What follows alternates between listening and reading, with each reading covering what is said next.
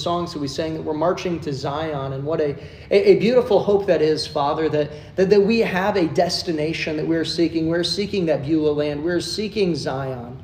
And Lord, we also thank you, Father, for this idea that we're not seeking it, wandering on our own, but Father, it is thou great Jehovah who leads us on our pilgrimage and on this journey. And Lord, we know that this world is not our home, but Father, that we seek a heavenly city. Lord, the same city that Abraham and his descendants sought and followed and desired. Lord, we thank you for that. And Lord, we would just pray today that your promise would hold true, that your word would not return void. In Jesus' name we pray. Amen.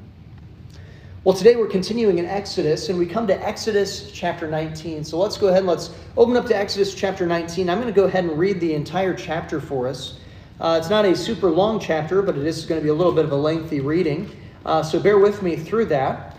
But we're coming to Exodus chapter 19, and this is an interesting passage because we really get to see the covenant that God makes with Israel here, with the people of Israel specifically, and how it is a conditional covenant. But it comes at a very interesting time, because I don't know if you've turned on the TV lately, or gone on social media lately, or turned on a radio lately, but there are a lot of people who are very much in hatred towards Israel right now.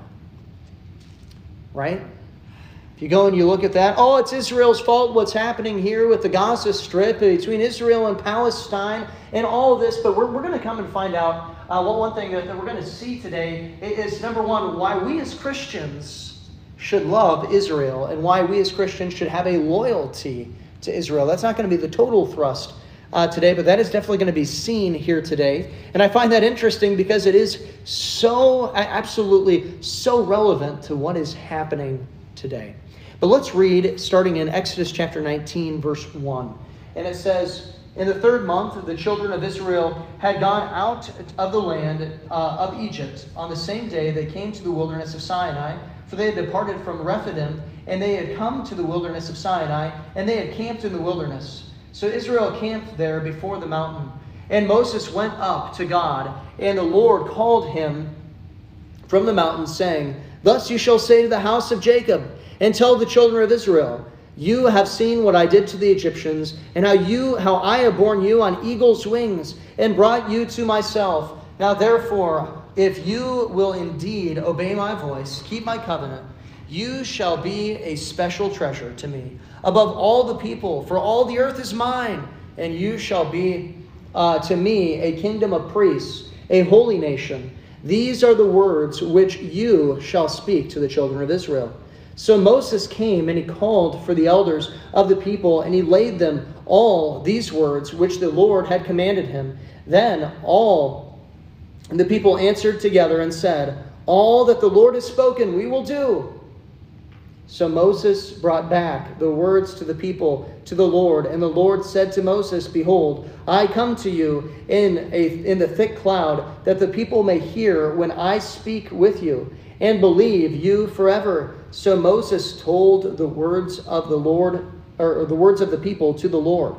Then the Lord said to Moses, Go to the people and consecrate them today, and tomorrow I will let them wash their clothes, and let them be ready for the 3rd day. For the 3rd day the Lord will come down upon Mount Sinai in the sight of the people. You shall set bounds for the people all around, saying, Take heed to yourself, that you do not go up to the mountain, nor touch its base. Whoever touches the mountain shall surely be put to death. Now not a hand shall touch him, but he shall surely be stoned, or shot with an arrow. Whether man or beast, he shall not live. When the trumpet sounds long, they shall come near the mountain. So Moses went down from the mountain to the people and sanctified the people, and they washed their clothes. And he said to the people, Be ready, for the 3rd day do not come near your wives. Then it came to pass on the 3rd day in the morning that there were thunderings and lightnings and a thick cloud on the mountain. And the sound of the trumpet was very loud. And all the people were in the camp that trembled. And Moses brought the people out of the camp to meet with God. And they stood at the foot of the mountain. Now Mount Sinai was completely in smoke, because the Lord descended upon it in fire. Its smoke ascended like the smoke of a furnace, and the whole mountain quaked greatly. And when the blast of the trumpet sounded long and became louder and louder, Moses spoke, and God answered him by voice.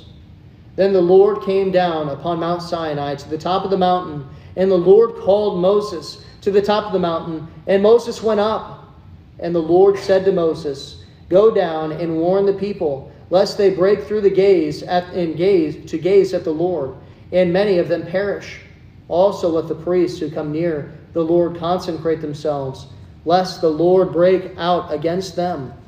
But Moses said to the Lord, "The people cannot come up to Mount Sinai, for you warned us, saying, 'Set boundaries around the mountain and consecrate it.' And the Lord said to him, 'Away, get down, then come up, you and Aaron with you. But do not let the priests and the people break through to come up to the Lord, lest he break out against them.' So Moses went down to the people and spoke with them." The first thing I want us to see here this morning is the purpose of Israel. The purpose of Israel. And this is seen, first of all, in verses 1 through 8. It's what we read for scripture reading this morning. But we see some interesting things specifically here, starting in verse 5. And it says in verse 5, well, actually, I'm going to start in verse 4. It says, "You have seen what I did to Egypt, and how I bore you on eagle's wings, and brought you to myself." Then it says in verse 5, "Now therefore, if you will indeed obey my voice and keep my covenant, then you shall be a special treasure to me above all the people, for the earth is mine." Now, the first thing I want to point out here is that God says that he has bore them on eagle's wings. Now, we're not going to spend a lot of time on this, but it is a really interesting concept as to what he's saying, because what it's referring to is that when the eagle goes and kicks the little bird out of the nest, sometimes it has trouble flying, and so the eagle will go and swoop down and bear up its young in that way in order to go and catch it and protect it and to save it. And what an incredible thing to think about, that literally it was as though Israel and Egypt land were free falling and about to go splat, but God comes and bears them on his great wings, right? And we saw that. But I want us to notice here the wording that it uses. He says a special treasure, or a peculiar treasure, or a special treasure. And above all people is what Israel is to be. This is a special position, and Israel would be a chosen special nation. And this is connected all the way back to the Abrahamic covenant. All the way back to the Abrahamic covenant. Because in the Abrahamic covenant, God told Abraham that through you and through your descendants, I will bless all nations. And we're going to see one way how God blesses all nations, or sought to bless all nations. But the ultimate way that he blessed all nations through the seed of Abraham, which was ultimately leading into Israel and to the Jews, was through Jesus Christ being born of the seed of Abraham. But this covenant here between God and Israel is one that is connected all the way back even to the Abrahamic covenant. That they would be a special people that have a special position above all of the people. Now, it wasn't an arbitrary here, the Abrahamic covenant, which is what this one is founded upon. It was a choosing based on the faith of Abraham. Because it was said that Abraham believed God, and God accounted it to him as righteousness. God appeared to Abraham, and he told Abraham to go. And Abraham didn't say where, or if he did say where, God said just go. And Abraham went. He believed God. Abraham had a special faith. And we know that. Even from the story of Abraham going and taking Isaac, setting him, the son of promise, setting him upon the altar. The one whom his seed would go and bless all of the nations of the earth. And God said, go, kill him. And he raises up the knife. He's ready to go and kill him. And God stops him just in the nick of time. Abraham, and God did that to test Abraham, but Abraham had an incredible amount of faith. This wasn't a covenant that God just went and decided to choose, this Abraham guy, I like his beard, so I'm going to choose Abraham, That's why I'm going to choose Abraham. No, it was based upon Abraham's faith. Abraham had more faith than anyone else that was upon the earth. And that is important for us to go and to recognize, Because there is a teaching that God basically just goes and like a schoolyard dodgeball game goes, or kickball game, he goes and he chooses, I want you on my team, and I want you on my team, and I don't want you on my team. You can be on Satan's team, and you can be on Satan's team. And that's not how God works. There was actual faith that Abraham had, and there's actual faith that we have when we accept Jesus Christ as our Savior, that produces then that regeneration. We're not regenerated to get our faith. We have faith, and then that regeneration comes. But he says here, for all the earth is mine. God's supremacy is not limited to Israel.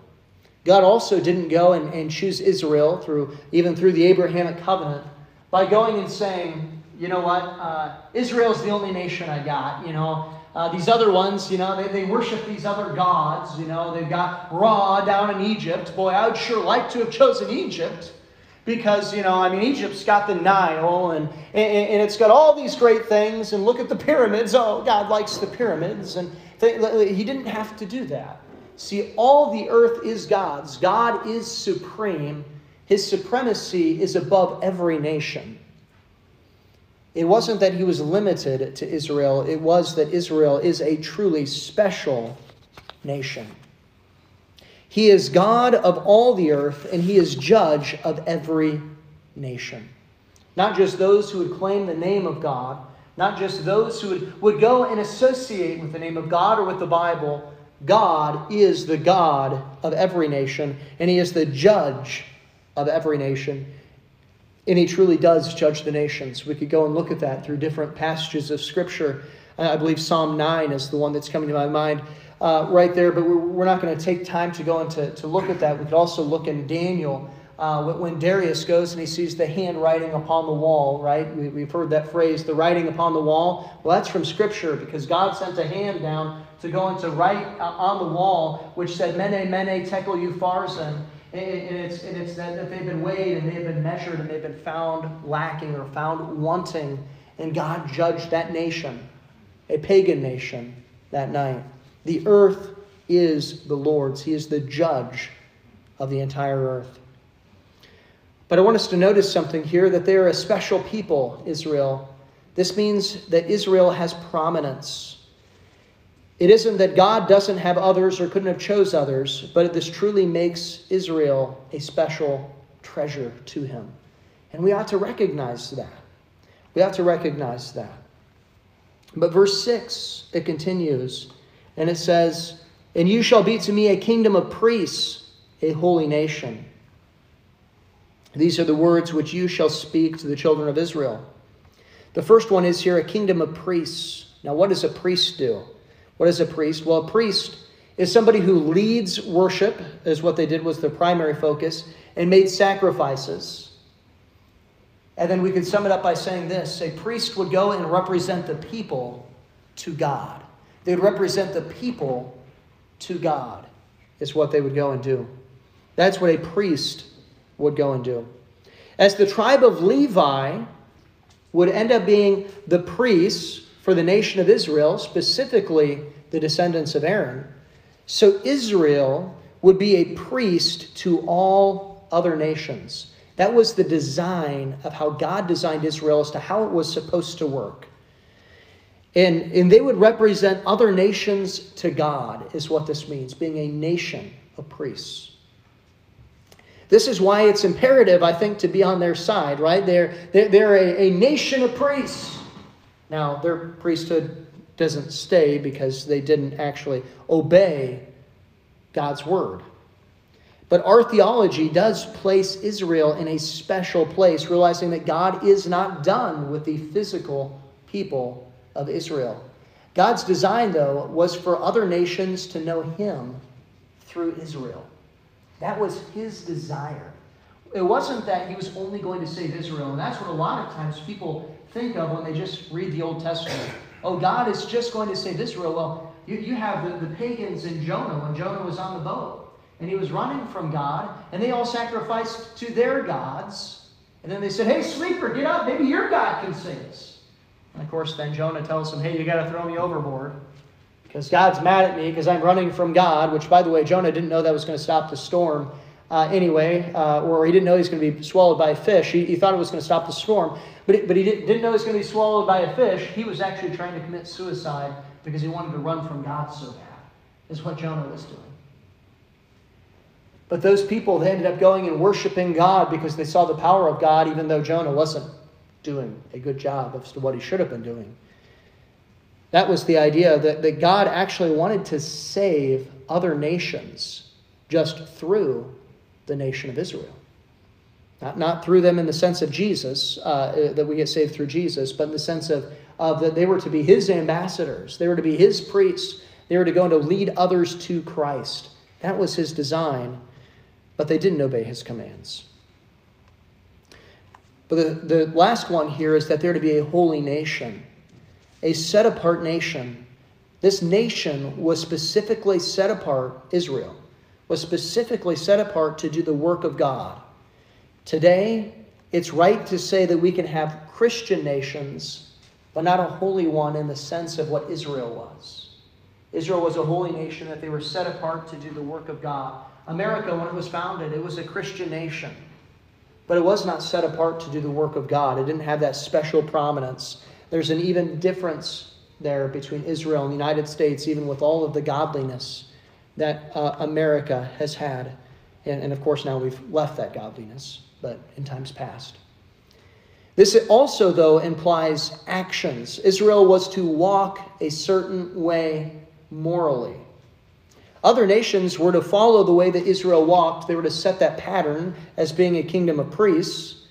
But just as individuals were drawn to the morality of priests, or should have been, or today we think of it a lot of ways here, that we might draw a correlation that people follow the morality or the patterns of a pastor as the way that they walk in morality. So other nations were to go and to follow Israel in that kind of a pattern. They were supposed to go and to pick up on their morality and to use that, and they'd be better off for that. In fact, mostly that's what the United States did when we first started, and God blessed us greatly because we followed in the morality that was given in the Bible. And of course, that was the morality that Israel was supposed to walk by and supposed to be an example to other nations. The holiness to be set apart for God's work, though, is really what this means here when it says a holy nation. They're to be set apart to do the work of God. That's the design of Israel, and this is why we do respect and we do love Israel and we do support Israel in our theology. And it's one of the things that's important to go and to realize about Israel is that God is not done with them. They're his chosen people. He's not done with them. In fact, if we go and we look at even our eschatology, a lot of our eschatology is rooted in Daniel, the book of Daniel. And it's because God is saying, look, I'm not done with you. He hasn't fulfilled those 70 weeks. There's still seven years left there, or those 77s is what it was referring to, and with the 70 weeks. But there's still 7 left to go, 1 week left to go there with that, and we call that the Great Tribulation, which is specifically for Israel. Of course, the world gets judged during that time too, but it's specifically a time of punishment for Israel that they might be drawn back to God. And we know from reading Revelation that there will be many that get drawn back, many Jews that get drawn back to God during that time. But the second thing I want us to see here today is Moses is a picture, or a type is what we would call it, of Christ. That doesn't make him a Christ, but it's the idea that he's a picture of Christ here. It says, and I want to read 2 verses, verse 3 and verse 25 to point this out. And Moses went up to God, and the Lord called to him from the mountain, saying, Thus you shall say to the house of Jacob, and tell the children of Israel. So Moses went down to the people, and he spoke to them. Here we see, first of all, in verse 3, that he is going and he is talking on behalf to go and to talk on behalf of God to the people. And in verse 25, he's to go and to talk to the or excuse me, I get this backwards here. In verse 3, it was to go and to talk to the people on behalf of God. And in verse 25, he was to go and to talk to God, or to the people on behalf of God, and vice versa, the other way. He goes and he talks to both sides there. He's in between. And this speaks to two things, the ministry of a prophet and then also the ministry of a priest. A prophet here, if you can see this diagram, they represented God to the people. That's what they did. They relayed God's messages to the people, is what a prophet did. And this happened through different things. We often think of prophecy mostly as foretelling, the idea of going and proclaiming something that's going to happen in the future, and then it comes to pass. That's generally what we think of with a prophet, but there's actually a lot more that a prophet did with that. In fact, if you read the minor prophets, most of the minor prophets have to do with forthtelling, and actually a lot of Isaiah and Jeremiah do too. So you have foretelling, which is predicting the future, and then forthtelling, which is essentially what we would go and say is a lot of preaching in the sense of going and saying, hey, you're wrong, repent. Hey, you're wrong, repent. That's what a prophet was to do. It's to go and to tell the future where God told him to tell the future, but then also to forthtell, to call people to repentance. Really, a prophet had preached with authority from God, but they represented God to the people. And then you have the priests. The priests represent the people to God. So they did this here, of course, through worship, through sacrifices, and then also through praying was a major part of what a priest would do. So they would go on behalf of the people, and they would go to God. But a prophet was one who would go from God, on behalf of God, to the people. They would go and do those two different things. I hope you can tell that through the diagram. I hope that makes that clear there. But Moses did both of these things here. Moses had a message from God, and he took it to the people. And this is ultimately what prophets did. And Moses also did what a priest did. Moses went before God on behalf of the people. We do this today as a convocation of priests, as we are priests. We have the individual priesthood of the believer. And we pray for one another. But there were many times throughout Exodus here that we can see that that Moses goes before God with a message from the people, or even goes and says, oh, Lord, don't destroy them. And he's speaking on behalf of the people. Now, why is this a picture or pointing towards Christ? Well, it's because Jesus is the ultimate prophet and priest. He is God. I'm speaking of doing what the work of a prophet, not in position. But we do see here that he is the ultimate prophet and priest in that sense. In fact, let's turn over to 1 Timothy chapter 2. 1 Timothy chapter 2, verses 1 through 7. 1 Timothy chapter 2, verses 1 through 7. It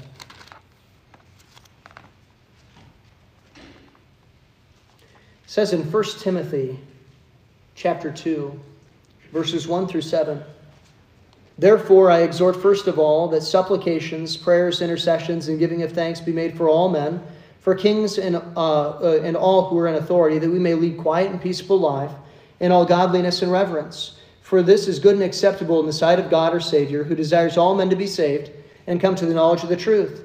For there is one God and one mediator between God and men, the man Christ Jesus, who gave himself a ransom for all to be testified in due time, for which I was appointed a preacher and an apostle. I am speaking the truth in Christ and not lying, teaching of the Gentiles in faith and truth. Here we see here that Jesus is the one mediator between God and men. Now, he is God, 100% God, and 100% man, and that's why he can be that mediator. We call that the hypostatic union of Christ. But this is why we pray in Jesus' name when we pray. Why we close our prayer in Jesus' name is because we are going through our mediator, Jesus Christ. We're going directly to the Father through Jesus Christ. He represents us before God. In Romans 8:34 it says this, who is he who condemns?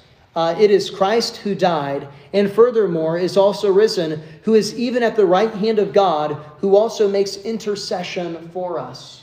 And if you've accepted Jesus Christ as your Savior, Jesus Christ prays for you. How cool is that? How cool is that? Also in Hebrews 7:25, it says something similar. It says, therefore, he's able to save to the uttermost who come to God through him. We have to go through Jesus. since he is always lives to make intercession for them. Not only is Jesus praying for you, but he's always praying for you. That's pretty cool. That's pretty cool. He makes intercession for us. How does this intercession work? Well, first of all, we know that there's a lot of courtroom language that's used throughout Scripture. And we know that Satan is called the great accuser, right? Well, it's as though Satan is a prosecutor, and Satan comes up and before the courtroom of heaven, and he goes and he says, I don't know if you saw your servant here, but they claim to be your servant. You say they're your servant, but they sinned. Look at them. They're guilty. They're guilty. They're guilty. That's what Satan does. What does Jesus do? Jesus goes and he gives the defense for us. And he says, I object. They're not guilty. They're redeemed. For I have paid the price with my blood. And it's as though if God were to go and to look at the list of our crimes, that Satan goes and hands him. Jesus comes up and with his nail-pierced hand goes and he places it upon the book. And when the Father goes and looks down and he's supposed to read our crimes, the only thing he can see is the blood of Jesus Christ. That's how he makes intercession for us, constantly crying, redeemed, redeemed, redeemed, for we are bought with a price. Therefore, we ought to glorify God.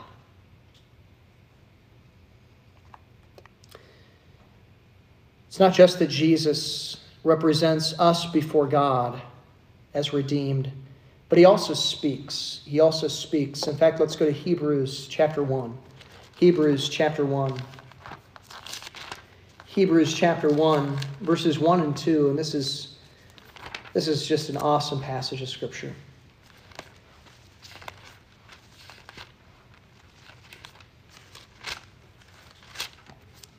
Hebrews chapter 1, verses 1 and 2. It says this, God, who at various times and in various ways spoke in times past to the fathers by the prophets. Right? We're talking about how prophets speak. He says, has in these last days spoken to us by his Son, whom he has appointed an heir of all things, through whom also he made the worlds. He speaks to us through his Son. Well, how does he speak to us through his Son? Well, let's go to John chapter 1. John chapter 1, verses 1 through 5, and then also verse 14. But John chapter 1, verses 1 through 5, it says this. This is incredible, right? He used to speak in old times through the prophets, but now he speaks through the Son. What is he talking about here? It goes back to John chapter 1. John chapter 1, verses 1 through 5. It says this.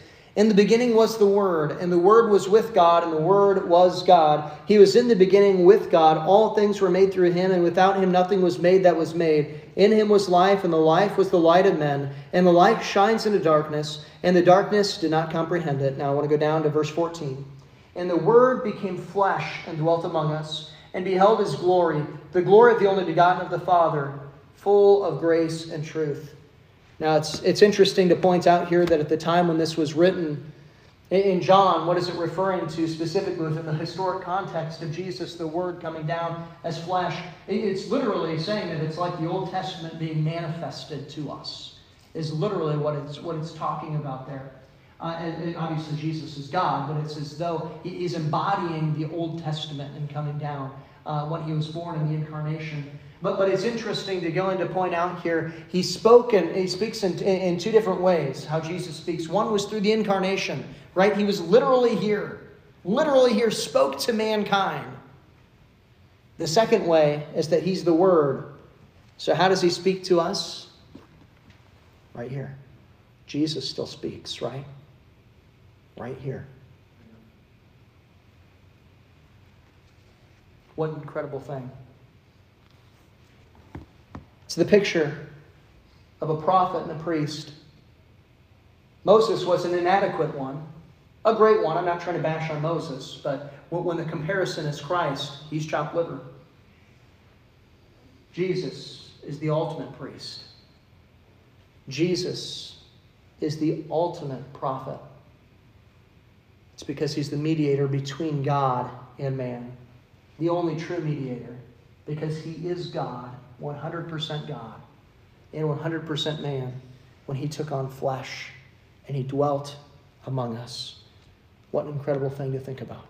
The hypostatic union of Christ, that he is both 100% God and 100% man. But I want to look at the holiness of God and really what it was called here for the children of Israel to do. Because there's a lot that we can glean from this. Because I think that so far here we've seen a lot of cool doctrine.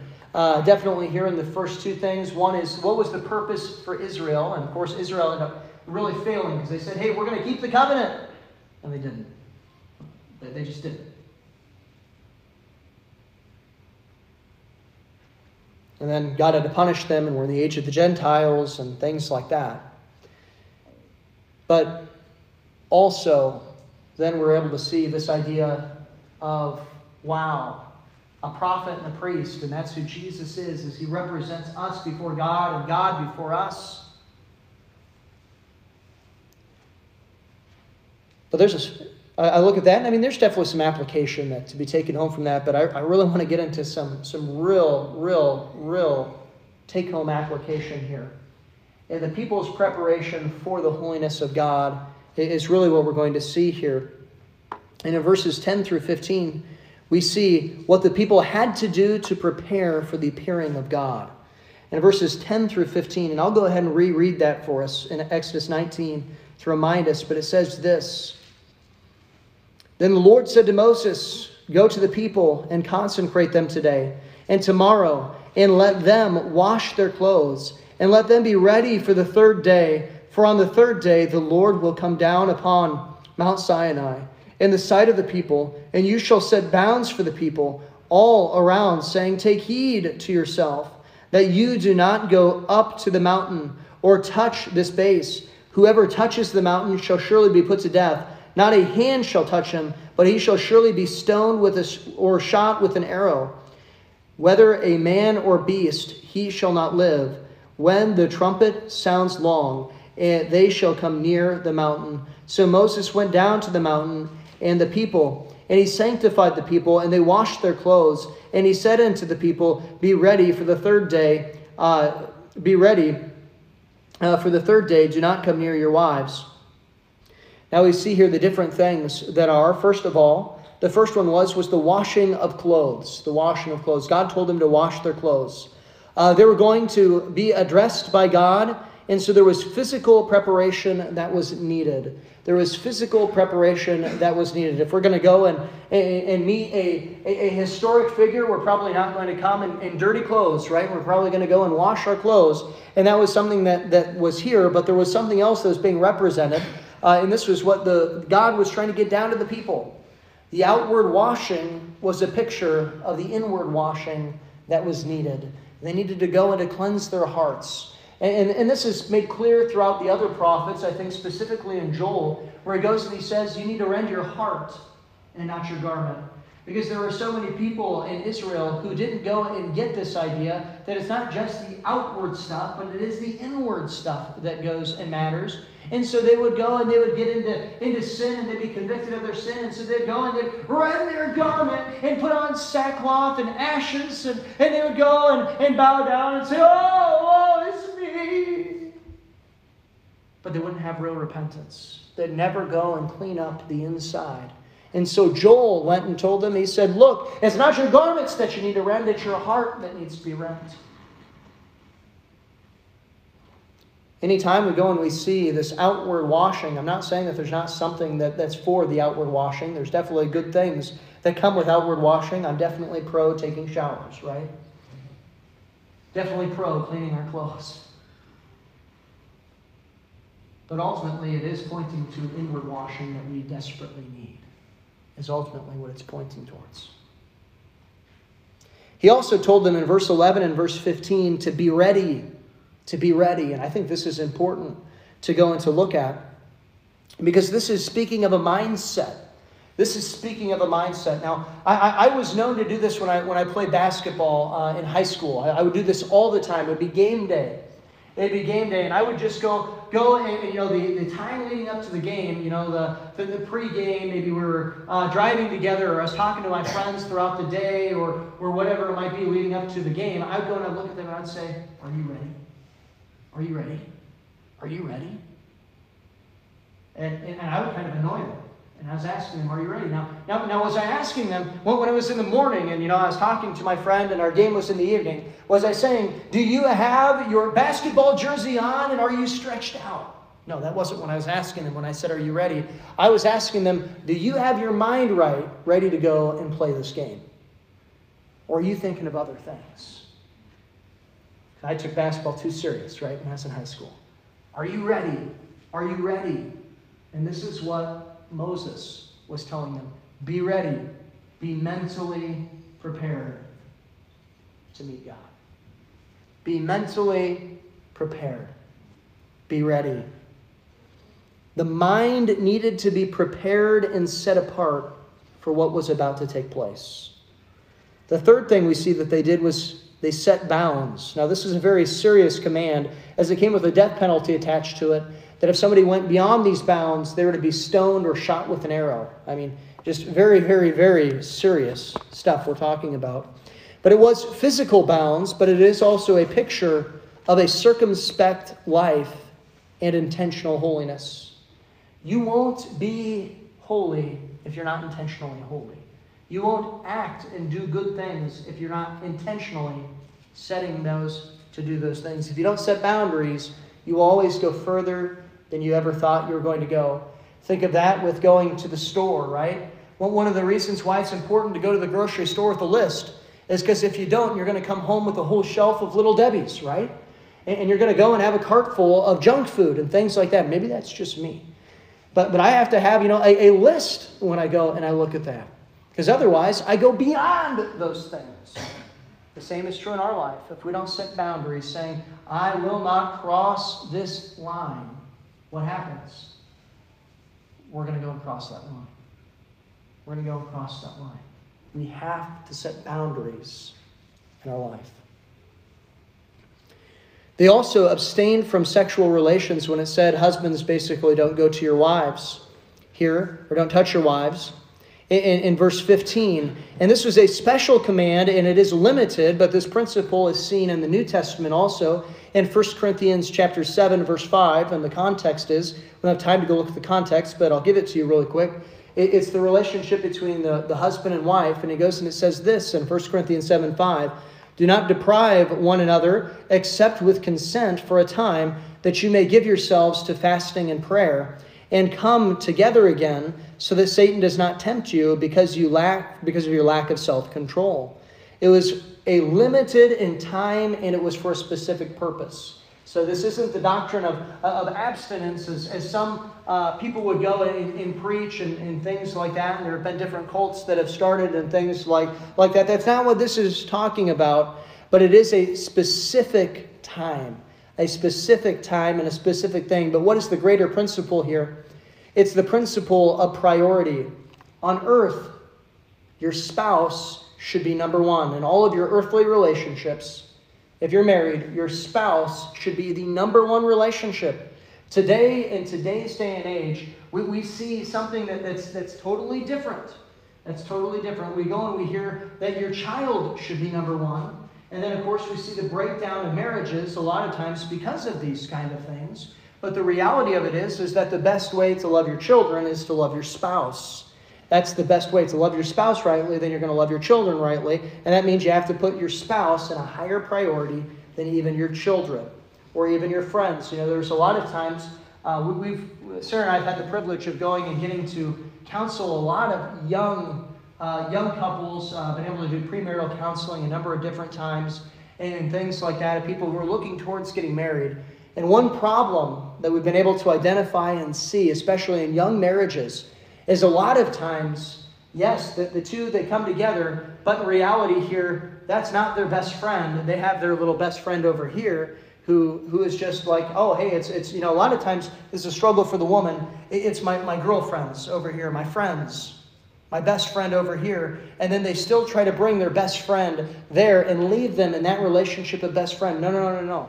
If you're married, your spouse is number one. They're your number one relationship on this earth.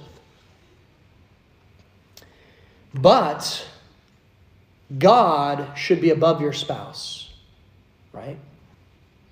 Husbands, love your wives. But then it says this in Luke 14:6. If anyone comes to me and does not hate his father, his mother, his wife, his children, his brothers, his sisters, and yes, his own life also, he cannot be my disciple. Jesus said that. What does it mean? It doesn't mean, husband, you go up and you wake up in the morning and you kick your wife in the shin and say, I hate you because God told me to hate you. That's not what it means. What it means is that our number one priority is God. And if we ever had to choose between God and our spouse, God and our children, God and our father and our mother, God and whoever it may be, that our ultimate allegiance and our ultimate alliance is to God. It's not the idea of hate in the general sense. It's the hate of comparison. I love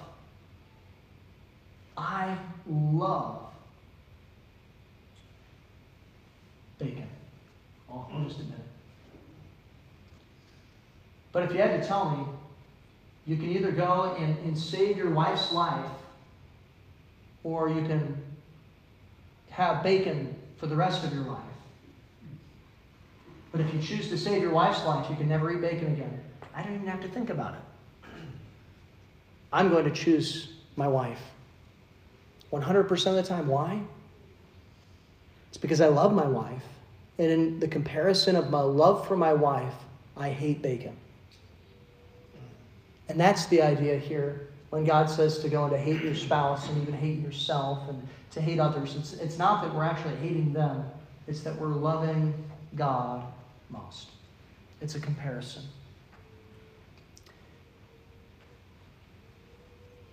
This drives home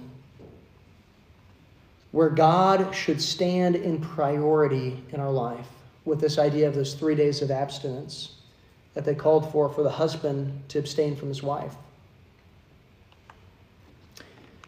Now, there are a lot of principles here that can help us prepare and get the most out of church. I thought this was kind of interesting when I was going through these 4 principles.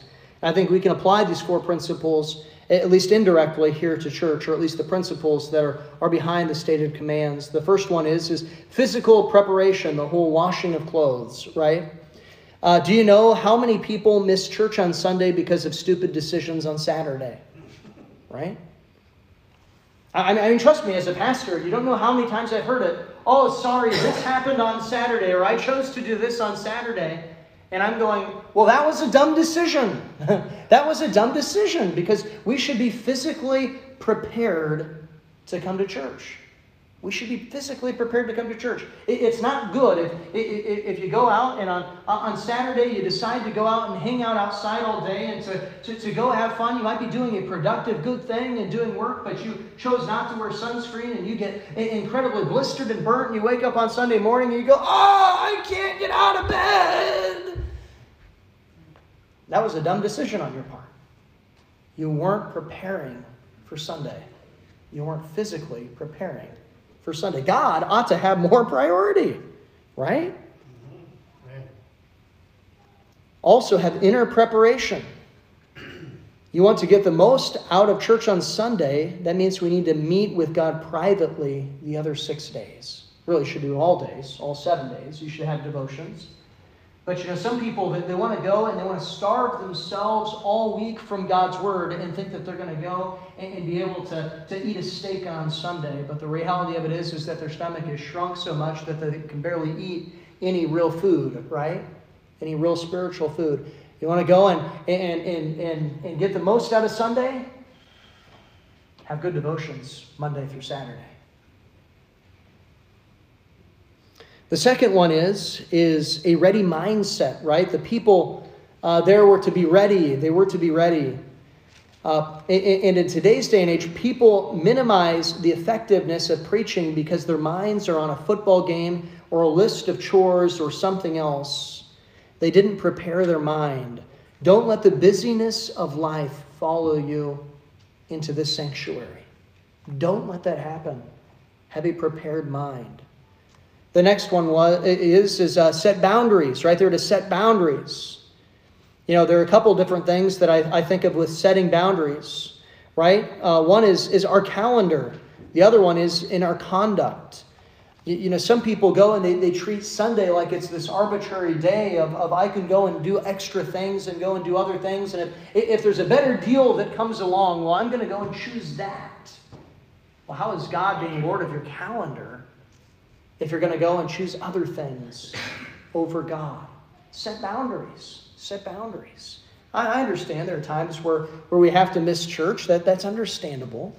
I'm not saying that we have to be in church every single Sunday, but we ought to strive for it. We ought not going to be flippant about those kind of things. It's something important. Christ died for the church. So I'm reminded of a meme that it says here. It's the girl pointing and the cat back, kind of a thing. I don't know if you've seen that meme. And it's a dialogue, and it's the girl kind of yelling at the cat, and she says, you know, I'd die for my faith. And the cat responds back, you won't go to church when it rains. We ought not have that kind of a mindset. We ought to live for Christ. Our conduct. We also ought to set bounds in our conduct. Set moral boundaries. Sin can get in the way of getting the most out of church in your life, for sure. David said, if I regard iniquity in my heart, the Lord will not hear me. Right? Psalm 66:18. If we have undealt with sin, it's going to hinder our relationship with God, and that's going to hinder what happens on Sunday. And every other day for that matter. The fourth one they're to abstain from their wives. They're here, but this is a more broader principle. Have the right priority in our life. People come to church for different reasons. Maybe it's to please a spouse. Maybe it's to find a spouse. Maybe it's to meet up with friends. Maybe it's to have fun. Maybe it's to be entertained. It could be for a number of different reasons why we would come to church. But let your reason be to come to church to know God and to know Him more. That ought to be our reason to come to church, a pursuit and obedience to God. I also want us to look at one more thing here, specifically with the holiness of Israel that they were called to have and to be holy. It used a couple different words. One was consecrate in verses 10 and also verse 22, and then also sanctify in verse 14. Now this is actually the same Hebrew word. It's the same Hebrew word, and it's a verb, and it means to be set apart, to be holy, to consecrate, and to dedicate. It's an action of dedicated availability and agreement to God. I think that's one of the best ways that we could describe holiness. An action of dedicated availability and agreement to God. I believe we should strive for this in our life. That was incredible here. There's a lot we could go and to talk about and to get into. We don't have time today, looking up at the clock. That when they came before God, after they'd done this preparation in their life, God appeared, right? There was what was fire. He came in fire, and there was a cloud, and it was what was a thundering voice, and all this kind of stuff. It was incredible. And it was proof to them that this God is real. It was also proof to them of something important, that it wasn't Moses who was using witchcraft or something like that, but it was actually a God that was behind Moses. Because remember, God said that I'm going to use you and Aaron, Moses, to be like a God and his prophet before Pharaoh. God needed to have this appearance. He needed to have this appearance to convince his people that it's not Moses you follow, it's me you follow, ultimately. And you ought to follow Moses as long as Moses is following me. And this sets us up, this idea of holiness, really for next week, because what is next week in Exodus chapter 20? we're going to go and take a break after we finish Exodus chapter 20. But what is Exodus chapter 20? It's the Ten Commandments. And what are the Ten Commandments? They're the moral law, or the heart of the moral law. These Ten Commandments are still in effect today. We're always to obey them. God hasn't changed His morality. It's an expression of who He has always been and who He will always be, because what's right yesterday will be right tomorrow. What was right 1,000 years ago will be right 1,000 years from today. What was right at the beginning of time will be right in eternity future. And what was wrong will be wrong then and will be wrong in eternity future. So how do we live holy? Well, we have a consecrated and sanctified life. That means we should have an action of dedicated availability in agreement to God. So today I want to conclude, and I just want to ask us that question: are we actively dedicating our availability in our agreement to God? Are we saying, God, you're right, and I'm available to you for whatever you would have me to do? Let's close in a word of prayer.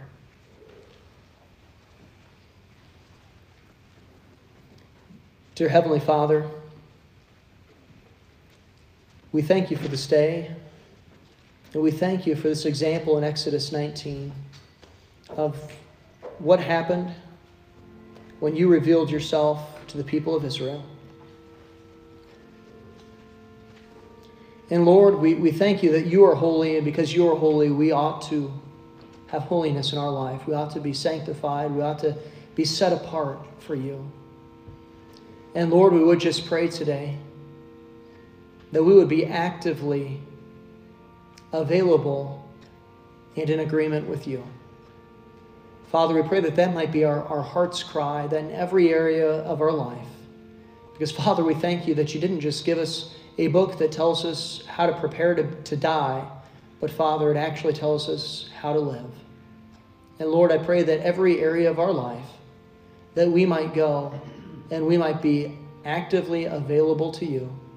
And Lord, that we might be actively agreeing with you in every area of our life. In Jesus' name we pray. Amen.